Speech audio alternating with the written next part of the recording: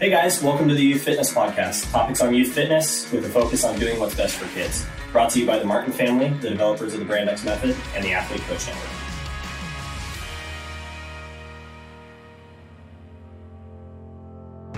Youth need great coaches now more than ever.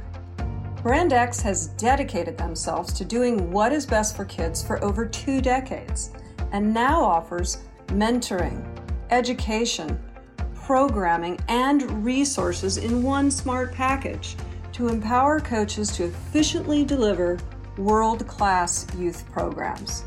Check out their plug-and-play options and join the Brand X family today.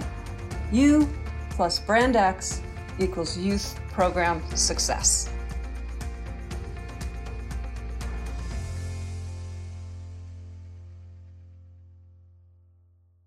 Hey guys, welcome back to another U18 on the Youth Fitness Podcast with the Martin family. Today we're going to be talking about movement solutions and the concept of movement solutions. Something that we bring up a lot in our teachings, but we realize we haven't gone in depth yet on this podcast as to what movement solutions actually are. So that's the topic of today. So what are movement solutions? So they are how a person accomplishes any physical task. So that comes from a variety of things, and we want to really give you an idea to anchor on before we go into depth on that by giving you a visual example. And that visual example is in a link in the description of this podcast, but it was also posted on April 19th of 2022. On our Instagram. On our Instagram feed. And it was a side-by-side video of 2 young boys. I think they were 10 or 11 years old. And the task was pick up a log from the end, about a 50-pound log, pick a log up to shoulder height, do 3 squats, and then 3 overheads. Put the log overhead 3 times. And the boys accomplished the task differently. The first boy comes in, he deadlifts the log to the knee height, uses his knee to get the log up to his shoulders, does his squats, and then locks in and does 3 presses overhead. Well, the second boy does a clean to get the bar or get the log to his shoulders, and then does his 3 squats and then 3 push presses with the log. And really what you see there is both the kids accomplished the task that they were asked to do. One accomplished it more efficiently, and that was from exposure and access to training. And it's just a great visual of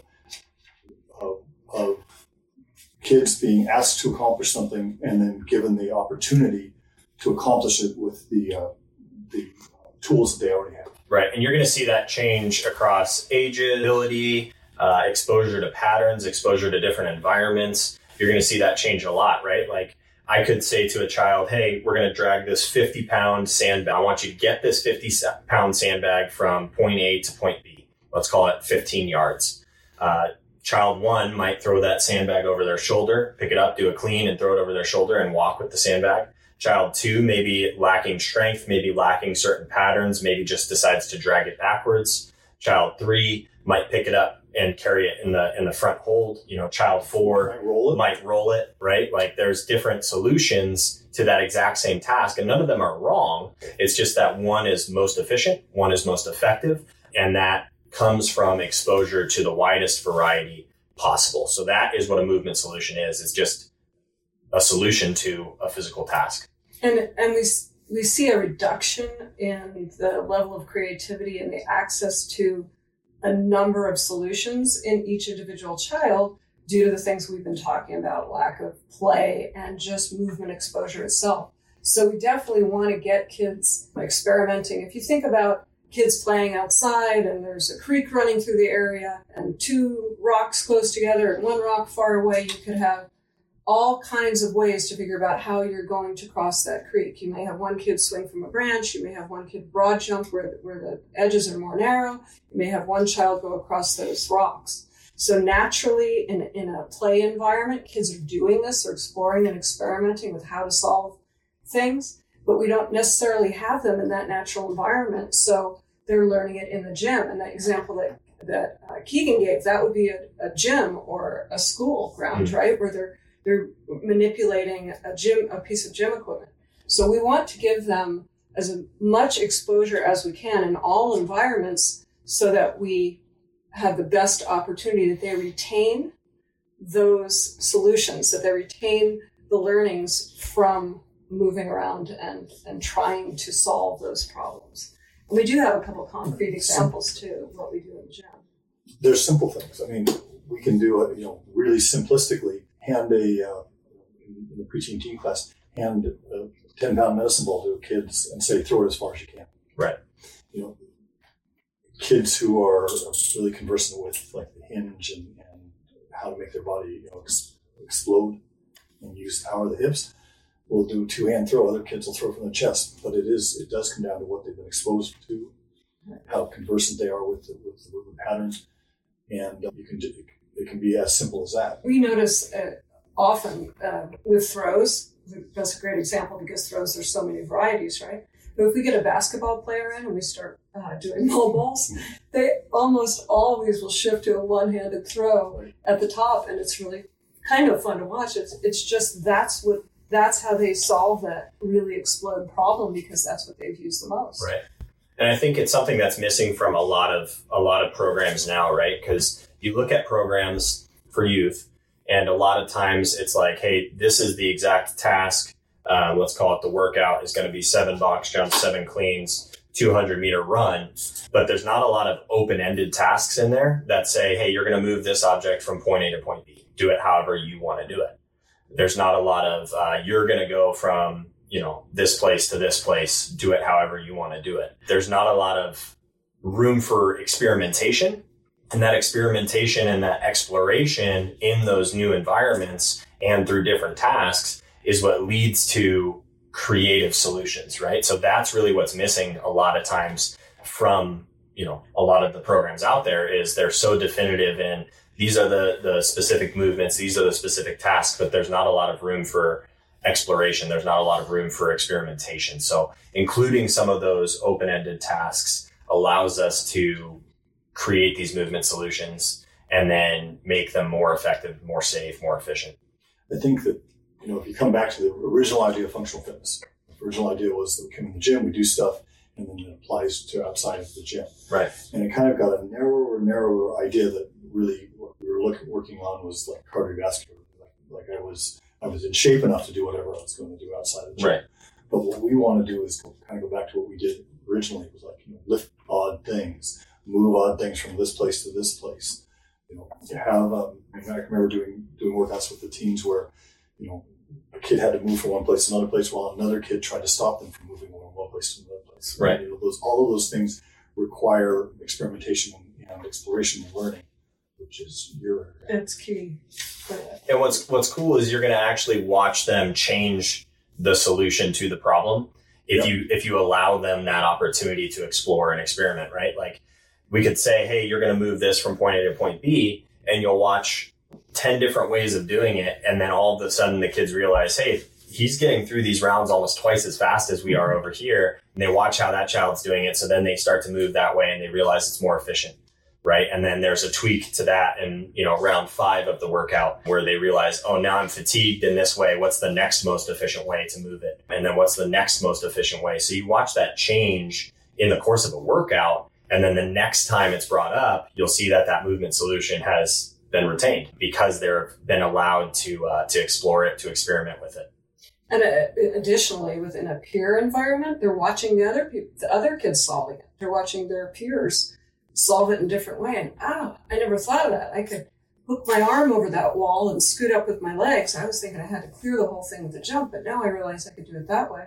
All of a sudden, new solutions, because they're in a peer-rich environment, are going to start to happen as well. Other people's ideas with the really little ones, we will stop and talk about, hey, what did you see other people do? Did you get any ideas? And we'll make it very obvious and have a conversation about it to help embed what those learnings were visually as well as experimentally. We've given a couple of ideas on the preteen teen group, throwing things, carrying things, that kind of thing for coaches' classes. What about the younger kids? As far as examples, yeah. There's 2 that come to mind. I just mentioned a wall climbing, a variation, so I'm going to skip that one. But limbo is one of the fun things that kids love to do. Musical limbo, we're lowering that bar, and the classic, we want you to kind of back bend under it. we found over time that kids are less and less able to do that. So at some point we realized we had to give them options for movement, either under or over the bar. So now we say you can go any way under and you can go any way over. And that usually is a jump, and we'll talk to them about what kinds of jumps they might try, but we'll allow any movement under or over. So that's just one way to give them the opportunity for movement solutions. Another really popular one with the littles is called Follow the Spartan Leader. And that is an obstacle course where you've got all kinds of features, and you allow each child to decide exactly how they're going to go through it, and then the other kids will follow. But every child gets to come up with their own movement solutions through the course, and the other children have to copy it. You guys can think about this in terms of base build. So when you talk about the age groups for movement solutions, and you think about physical literacy, right? Physical literacy is the ability to interact. The definition starts with the ability to interact with the environment around you. So when you talk about movement solutions, when it comes to solving a physical task, interaction with the environment around you begins with just you. So the base portion of this would be, how do I get myself from point A to point B? So whether that's underneath an object, over an object, across an object, not touching an object, right? How do I move myself in the world around me, and what solutions do I bring to the table with that? So it could be, let's get around the gym without touching the ground. Let's, play the floor is lava, gym variation. It could be, how do I climb up something? How do I climb underneath something in any variation possible, whether that's limbo or going up and over objects, maybe avoiding certain things. It's just themselves. And then build on top of that is going to be themselves plus an object. So how do I get myself plus this object from point A to point B? How do I get myself plus this object underneath this thing or around this thing without touching it? And then boost is going to be, how do I get myself and an object from point A to point B while somebody else or something else tries to stop me? So you guys can think of it in that tiered system. Base, build, boost, as always, applies to everything that we do. And it definitely applies to movement solutions. So themselves first, base. Build is themselves plus an object. Boost is themselves, object, and somebody else trying to solve it. Awesome. That's it. That's U18 on movement solutions. Hope you guys enjoyed it. That's it for today's U18. Since we like to end with a gamer challenge, let's hear from a youngster in one of our Brandex programs about one of their favorites. Hi, my name is Lily Harris. I'm from Brandex, St. Louis, and one of my favorite games I like to play with a big group of people is called Steal the Bacon.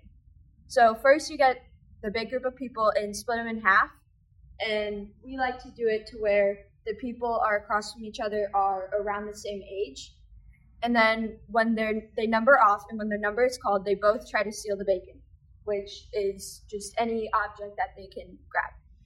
And then once you get the bacon, you try to run back to your side. If you get back to your side, it's 2 points. And if the other person tags you, they get 1 point. But if you both pull at the same time, it's a tie and nobody wins. Okay, you guys ready? We're gonna do some. Okay. Number 10.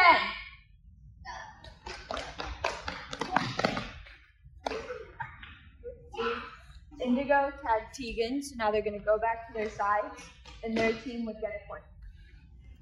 7.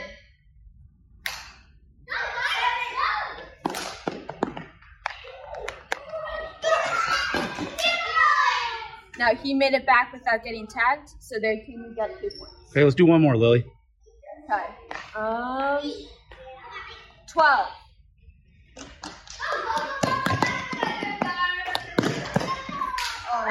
Oh, got him. And that is how you play the game. That was the Youth Fitness Podcast, topics on youth fitness with focus on doing what's best for kids. Brought to you by the Martin family, the developers of the Brandex Method and the Athlete Coach Network. We hope you guys enjoyed that episode and you listen for more.